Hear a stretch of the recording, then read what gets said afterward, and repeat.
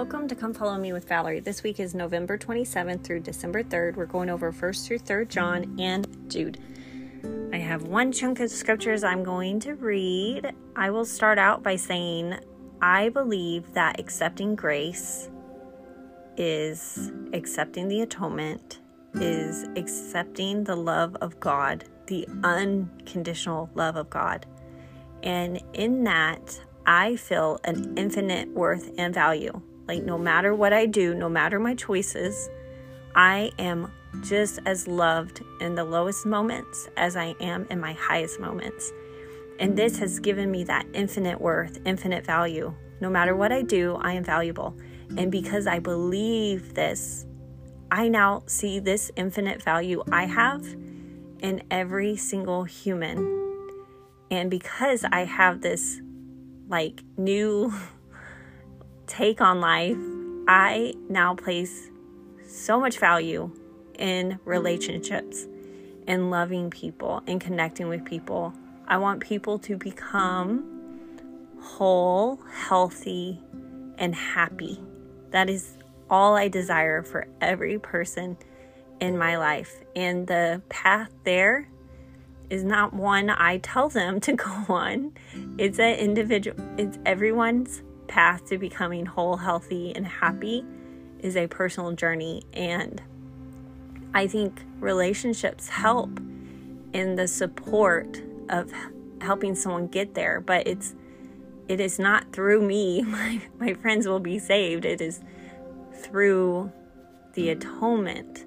And that atonement is just knowing they are infinitely valued and of infinite worth. And if I could shine that on them, I think that would be helpful. To just show them that I have you, you're safe, I love you. No matter what you do, you are loved. You have me here to help. I think that is me accepting the atonement for myself and for everybody I know. And it's just helped me to become fearless and put so much more into relationships than I have before. And this is something I struggle with. I am trying to be a better friend. This has always been something I've struggled with, and learning more and understanding better has hopefully helped me to be a better friend. So 1 John chapter 4, verse 13, by this we know that we abide in him and he in us, because he has given us his Spirit. And we have seen and do testify the Father has sent his Son as the Savior of the world. God abides in those who confess that Jesus is the Son of God, and they abide in God. So we have known and believe the love of God has for us. God is love, and those who abide in love abide in God, and God abides in them. Love has been perfected among us in this, that we have boldness on the day of judgment, because as he is, so are we in this world. There is no fear in love, but perfect love casts out fear. For fear has to do with punishment, and whoever fears has not reached perfection in love. We love because he first loved us.